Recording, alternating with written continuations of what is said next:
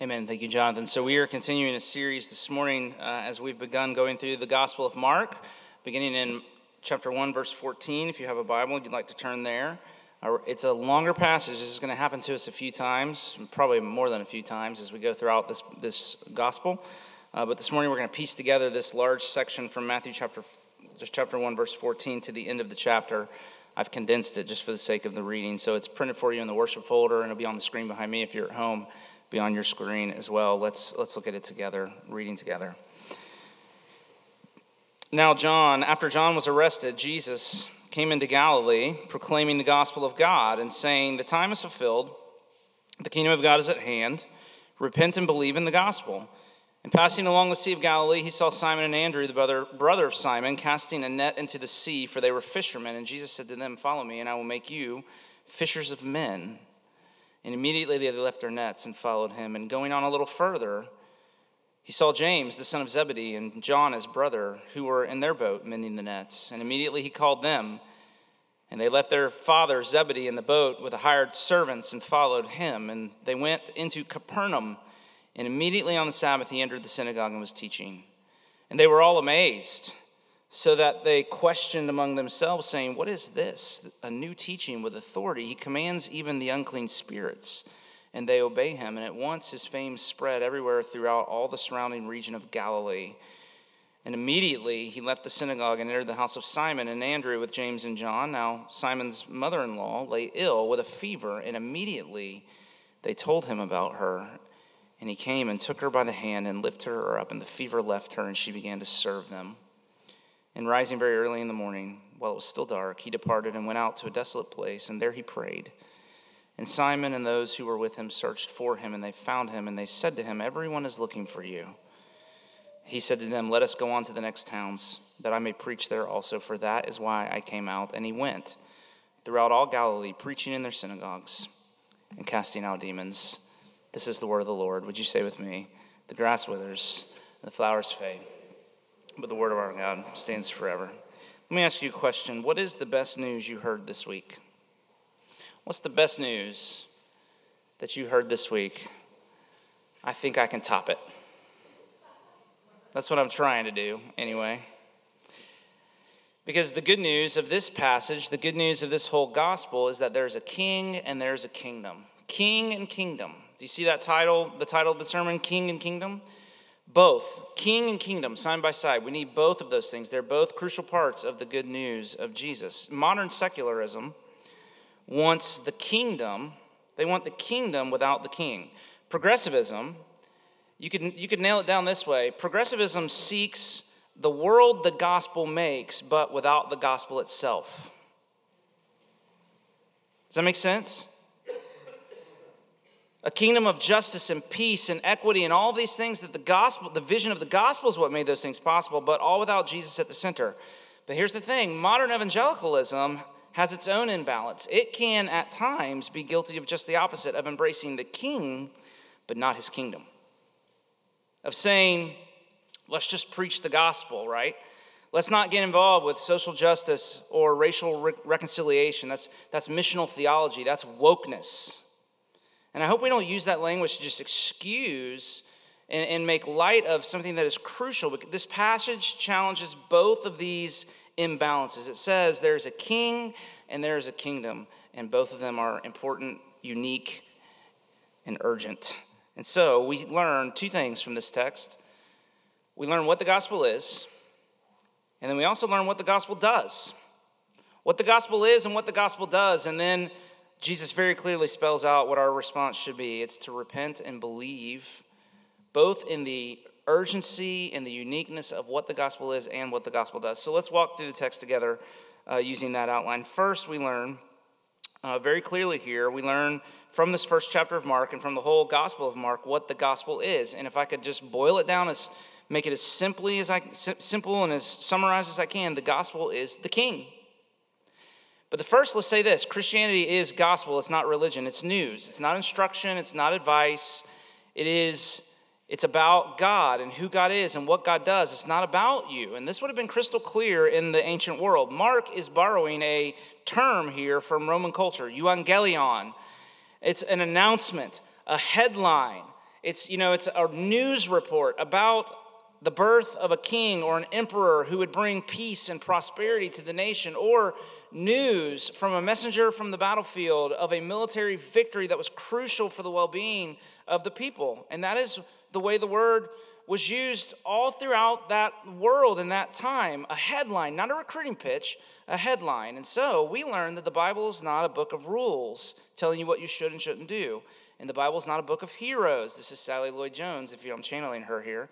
It's not a book of heroes showing you people you should copy. The Bible is a story about God's victory over our enemies, God's rescue of those he loves. The Bible is history. It tells of events that actually happened because it is news, it is gospel. And I labor this point because a lot of Christianity is really just religion, and a lot of Christians are merely religious, and it's a real danger. So when we say Christianity is gospel, what do we mean? What is the gospel? And here we find in verse 14 a great summary. It says, Jesus came into Galilee proclaiming the gospel of God. Do you see that phrase, verse 14? The gospel of God. What is the gospel? God is the gospel. Isaiah 40, we read at the beginning of the service, go up on a high mountain, the prophet says.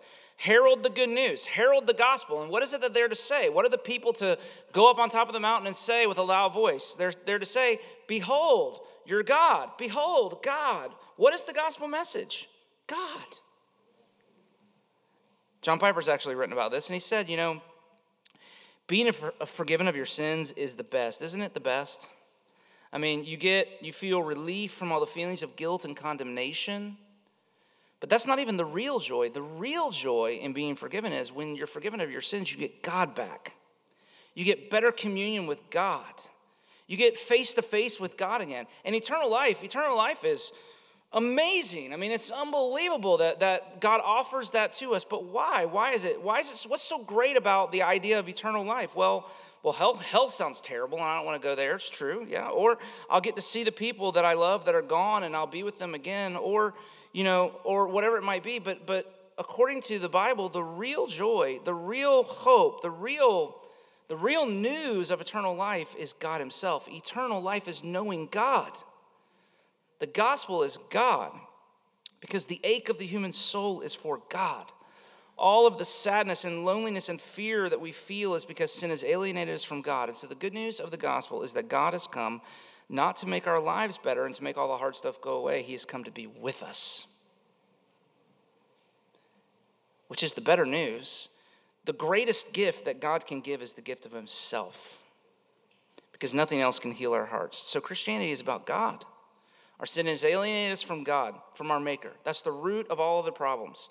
That's why you feel so guilty. It's why you're unfulfilled and discontent. It's why you're so anxious and without joy and peace, because the glory center of your life, meant to be filled by your Maker, is empty, and that emptiness creates conceit and selfish ambition, or an inferiority complex that just drives you crazy, because sin is an absence of God. Hell is the cosmic absence of God. And so the good news of Christianity is that the broken relationship between God and man is being repaired.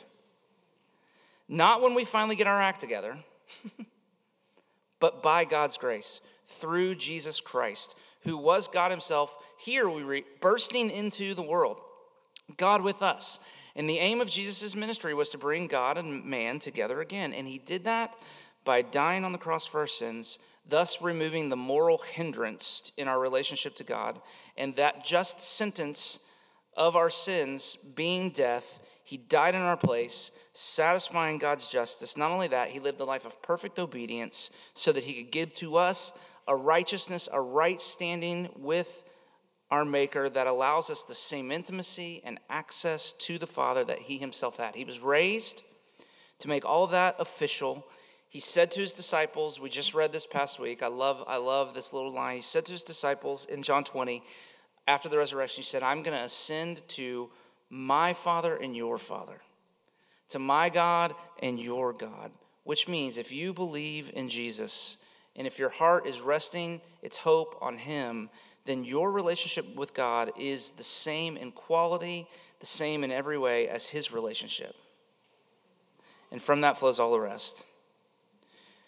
But you see, what you really want is just a change of circumstances.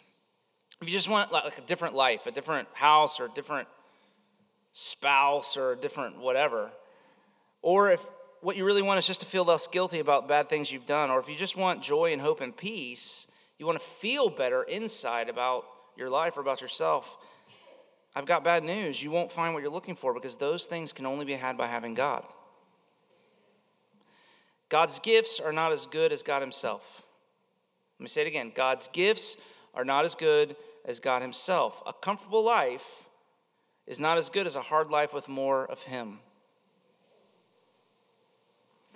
The best gift that God can give is the gift of himself. Tony Nelswick and I were talking about this passage this week. Pray for him. He's preaching in Sebring at a sister church down there all month. And I thought he hit on the nail on the head really in thinking about this passage. He said, the problem with these people here is Jesus kind of goes around the Galilee up near Capernaum. He says the problem with these people is that they wanted Jesus' power but not his authority. They wanted to benefit from what Jesus was doing without having to wrestle with the implications of who he was. Now, this is, as I said, this is typical of modern progressivism that wants the kingdom but not the king. They want the world that God promises to make, but without God himself. The secular world refuses to deal with the implications of the claim that Jesus was, in fact, God in flesh, but they still want all the other stuff that comes with it. They want Jesus' power but not his authority. But the text won't let us get away with this.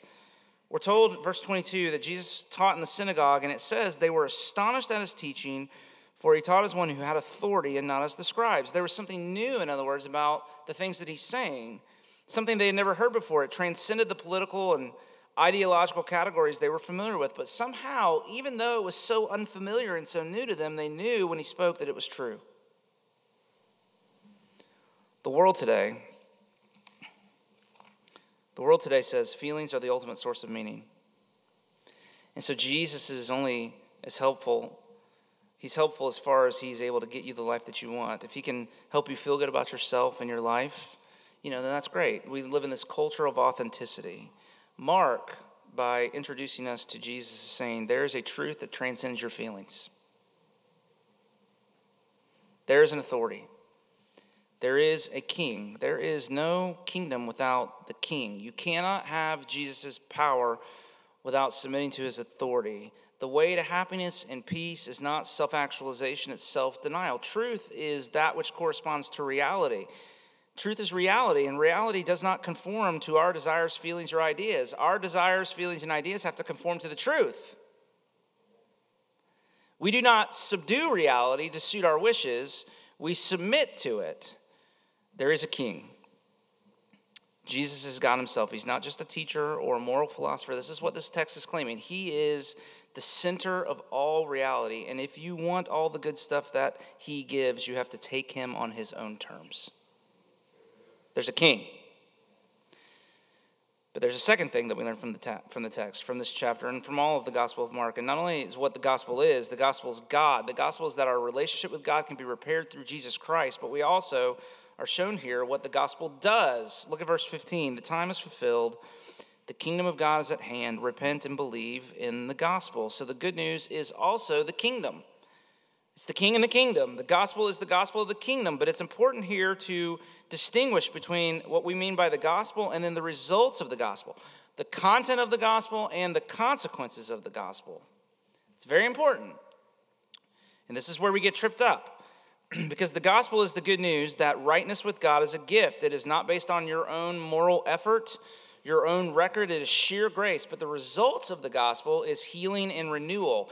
And that healing and renewal we see here and we know from experience begins with individual persons and then spreads through the whole world. The gospel is how to be right with God in Jesus Christ. The results of the gospel is what happens in and through the people who have been made right with God as they join Jesus in the remaking of the whole world, doing justice and mercy and seeking the shalom of the city.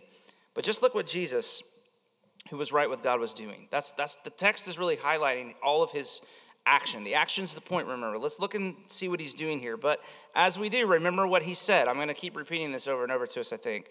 Here's what Jesus said in John 14. Everyone who believes in me will do the same works that I do and even greater works. because I'm going to die and be raised and ascend to the Father in heaven, and I'm going to baptize you with Holy Spirit and fire. Now, I've had to condense the material, but here's the rundown. This is like lightning round, okay? Did you notice as we read how many times? Remember I told you the word immediately keeps coming up? Did you see it? Did you hear it as we read? So verses 14 and 20, Jesus announces the gospel, then immediately, beginning in verse 16, begins to gather followers. And then in verse 21, he immediately goes to the synagogue and begins to preach a sermon. And there's a demon-possessed man there. I had to cut this part out. And he immediately, in the middle of that sermon, delivers that man from his spiritual oppression. And then after church, he immediately went to Simon Peter's mother-in-law's house, and she was sick. So immediately, it says, he healed her too. And then after dinner, word had gotten out, and the whole city showed up in the front yard, and he went out and ministered to them and healed them through the late night hours. And that's just one day. Day 2. On day 2, it says he went throughout all of Galilee, preaching and teaching, casting out demons, and then the chapter ends with Jesus cleansing a leper of his disease at the very end of the chapter. And it would really help for you to have a Bible open so you could take in the whole thing, because it's meant to be overwhelming. It would take your breath away. It really would take your breath away. But let me just make a couple of observations about the things we read here. And the first is, notice Jesus' method, because it is important. We read verse 39. Look there again at verse 39. It says, he went throughout Galilee preaching in their synagogues and casting out demons. And you see there just the balance between word and deed, preaching and teaching, and healing and working for justice and peace. Jesus proclaimed the gospel.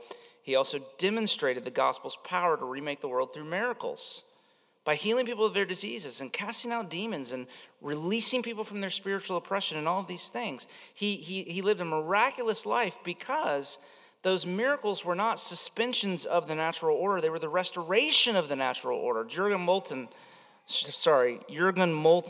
said this: the only natural things in a world that is unnatural, demonized, and wounded were the works that Jesus was doing.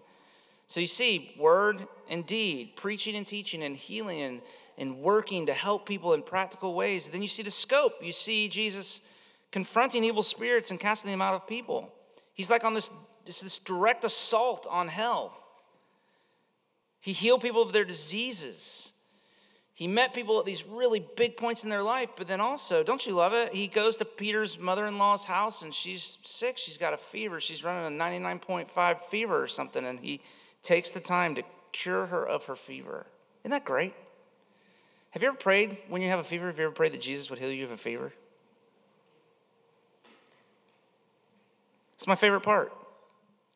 The kingdom is the electricity of God, the healing power of God's love let loose on the world, and it touches every part. That's what we learn, spiritual and physical, big and small, soul and body. There's nothing that has not been affected by the fall, and so there's nothing that cannot be touched and healed by spiritual power, by the spiritual power in Jesus that has been unleashed in his life, death, and resurrection. Isaac Watts has it right. He got it right. He said he comes to make his blessings flow. Do you remember the line? What is it? Far as the curse is found. Far as the curse is found. In other words, there's not a single little corner of the world that has not been affected by sin. So guess what? There's not a single little corner of the world that Jesus is not going to make new. What this means for us is it means we can't be people that keep our faith in one little tiny quarter of our lives either. There is an integration. It has to be all together. Faith in family, faith in work, faith in business, faith in politics. All of these things have to integrate with one another. It's also why we preach the gospel and work for mercy and justice in the world. Why we evangelize.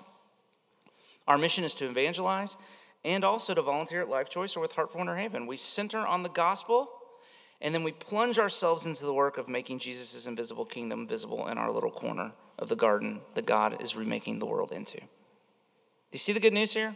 King, kingdom. Never one without the other. You can't have the king and not embrace his kingdom. You can't have the kingdom without taking the king on his own terms. So there's a king and there's a kingdom. The gospel is something unique and urgent, and it does something unique and urgent. And so as we finish, what is our response? Well, verse 15 again, Jesus is very clear to tell us. He says, look there, the kingdom of God is at hand. repent and believe the gospel. And so the question for us this morning is then, how do we respond in repentance and faith to what the gospel is? That's the first thing. How do we respond in repentance and faith to what the gospel is? To the King. Well, let me mention just a few things. For one, I think one thing we have to do is to refuse to soften the blow. Here's what I mean by that. The people heard Jesus teach and they said, look, verse 26, they said, what is this? Have you ever had that experience? I hope it's a regular experience. You're reading the Bible, you come across something, you're like, what is this? Right? A new teaching with authority. See, you have to make sense of Jesus' authority. You have to make up your mind about him. Is he who he claims to be? If not, can I be your friend? If not, then just ignore him. He's obviously crazy. But if he is, in fact, who he claims to be, if he is, in fact, very God of very God, if he is the King of the whole universe, if he is the creator God, God himself, the way, the truth, and the life, then the only rational thing to do is to obey him in everything. It's the only thing that makes sense. What he says matters, not how you feel. You have to go, you have to make the choice to go with his words, not your feelings. And refuse to soften the blow. And allow yourself to wrestle with the implications of what he says. But there's a couple of other things. Well, if the gospel is grace, if the core message of Christianity is not moral striving and effort, but grace, then what does it mean to repent and believe the core message of grace? Well, if the gospel is grace, then we repent not only by turning from our sins and giving our whole selves to God, but we also turn from all of the ways that we're trying to be good and right in our own strength. Part of the repentance we do is repentance in that direction. You see, a religious person, and I said a lot of people who think they're Christians are really religious, and here's how you know the difference. A religious person repents of their bad. The difference is a Christian repents of their bad and their good, because they know their good isn't good enough. There's an old hymn that describes doing as a deadly thing. Lay your deadly doing down at Jesus' feet. It's a deadly thing when you're doing it to earn a righteousness with God for yourself, and you've got to do that. You've got to lay it down. You've got to stop. You got to get to the place in your life where you have enough clarity where you realize I've got to stop trying to earn God's love and acceptance with my doing. And here's one of the things we learned, that it is possible to be a Christian and to still be harboring a secret hope of recommending yourself to God by all of your morality and effort. And you know it's there. You know that little secret hidden part of your life is there, that you're still got that religious operating system at the center of your life. You know it's there. If you begin to feel proud and start thinking and speaking condescendingly of people who aren't as good as you. Or if you blow it and you feel ashamed and you're devastated when you make a mistake. If either of those things are true, then one of the things you got to ask is, you might be good, religious, moral, but are you believing the gospel? You're not believing the gospel. Jesus says, repent and believe. Stop trying to do it yourself and believe that what I have come to do is enough. And then from that point, you launch into the rest of life. And I would say part of repenting and believing the unique and urgent thing the gospel is stop controlling and striving and grasping, and learn to receive and rest. The kingdom is a gift, right? It's a headline. It's not a recruiting pitch, it's a headline. In Luke chapter 12, Jesus said, fear not, for it's the Father's good pleasure to give you the kingdom. God's delight. God delights to fill your life with all of the beauty and joy and love that overflows from the center of his own person. Wrestle with that. It is God's delight. It is the thing that makes him more happy than anything else in all of the world, to fill your life with all of the beauty and joy and love that overflows from the center of his person. Psalm 31 says this. We read it a couple weeks ago, and I've just not been able to get it out of my head. The psalmist says, how great is your goodness, which you have stored up. Isn't that all? How great is your goodness, which you have stored up. God has storehouses of goodness. Isn't that awesome? Like he has storehouses. He has a whole warehouse out on Highway 27 somewhere full of nothing but goodness. Just like sitting there, waiting. And it says you store it up and then you work it for those who take refuge in you. That is an awesome verse. How great is your goodness, which you've stored up and you work for those who take refuge in you. Do you believe that to be the truth? Then stop controlling and striving and grasping and learn to receive and rest. Take a breath. It's going to be okay. I see all the husbands kind of like snuggling their wives right now. I don't know what that means. Ladies, take a break. It's going to be all right. Men, stop acting like the whole world is on your shoulders. It's not. Let's be honest, you can't even take care of yourself. Stop trying to take care of everybody else.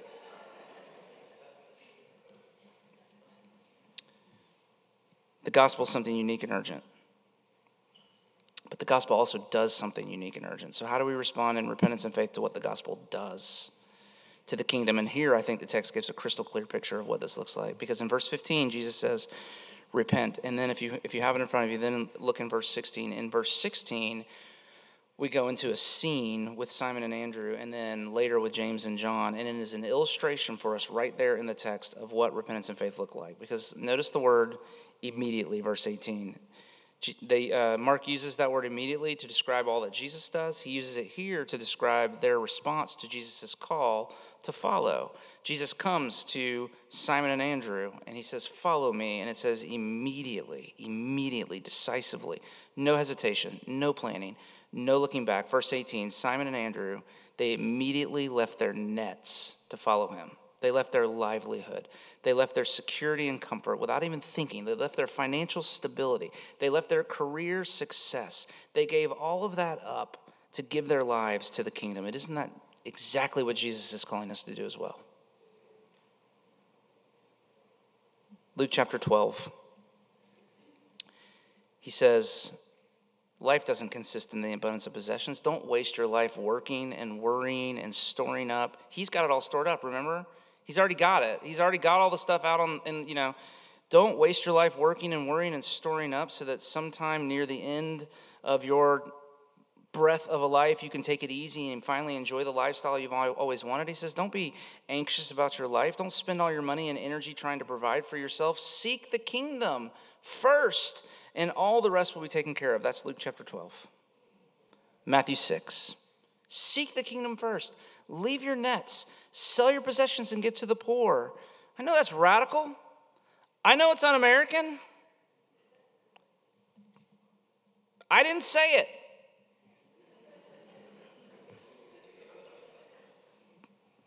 Talk to him, not me, right? I mean, seriously. Seek the kingdom. Simon and Andrew left their nets to follow James and John. To follow Jesus. James and John left their father. You see that? Verse 20. Simon and Andrew left their nets.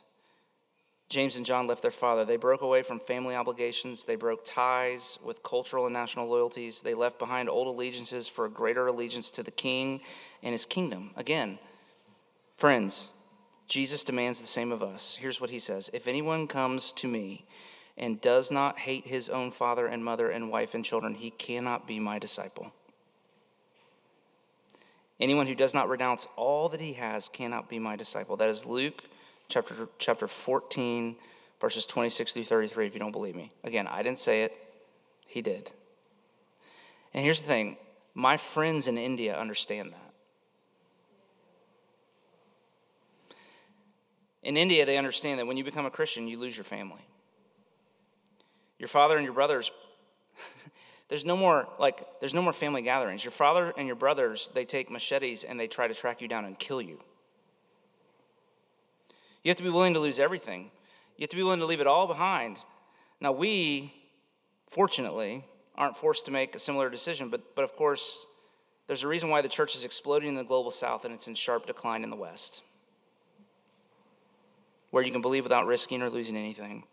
Miroslav Volf, Croatian theologian, he said this: departure is part and parcel of Christian identity. You have to leave. Like Abraham, like these disciples, if you're going to follow Jesus too, your life should be disrupted enough to where you can identify an ending of one thing and the beginning of another.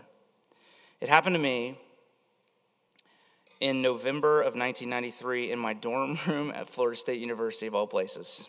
God speaks to people at Florida State. Can you believe that? I suppose he does in Gainesville as well. I don't even remember the details, except that it was this moment, just kind of out of the blue, where I came to this realization, okay. If I'm gonna do this, if I'm gonna be a Christian, it's gonna take over my whole life. And for me, right, welcome to this morning. For me, that eventually meant vocational ministry. It might not mean that for you. It might. You know, why don't we talk to our kids about what I came to this? We don't talk to young people anymore about the idea that God might be calling them to ministry. In the church I grew up in, we talked about it all the time. 85 kids last Sunday, guys. Let's hope that at least like 10 of those are going to be missionaries, church planters, or pastors. Right? It might not be that for you, but don't assume it's not. Ordination is not a sacrament in Protestantism because the call is the same for all of us. Whether you work it out in your professional life as an attorney or a teacher or a stay-at-home mom, or whether you start a nonprofit, or whether you become a pastor or a church planter or a missionary. Listen to C.S. Lewis. He said, Christianity is the story of how the rightful king has landed, you might say landed in disguise, and is calling us all to take part in a great campaign of sabotage. And so we pray with the hymnist who said this, your kingdom come, O Father, hear our prayer. Shine through the clouds that threaten everywhere.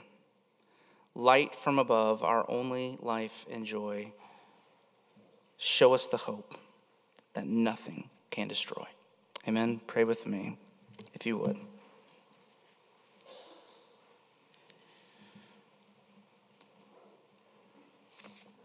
Father, your word proclaims about itself that it is living and active, as sharp as a two-edged sword that can pierce and divide and tear us to pieces. And whereas I really do want the tenor of most of what we do to be comfort, I do think there's a place to where it is okay to acknowledge that sometimes your words, they pierce and they wound, and they mean to come in and do surgery on us. And so I pray that you would do just that. And I don't know, possibly can't begin to imagine what it is that you might do among us as a people if we would take seriously the unique and urgent thing that the gospel is, and the unique and urgent thing that it does in the world, and to begin to lay down our lives like these people here. This is not something unique to James and John and Peter and all of those guys, but there is a call on every one of our lives.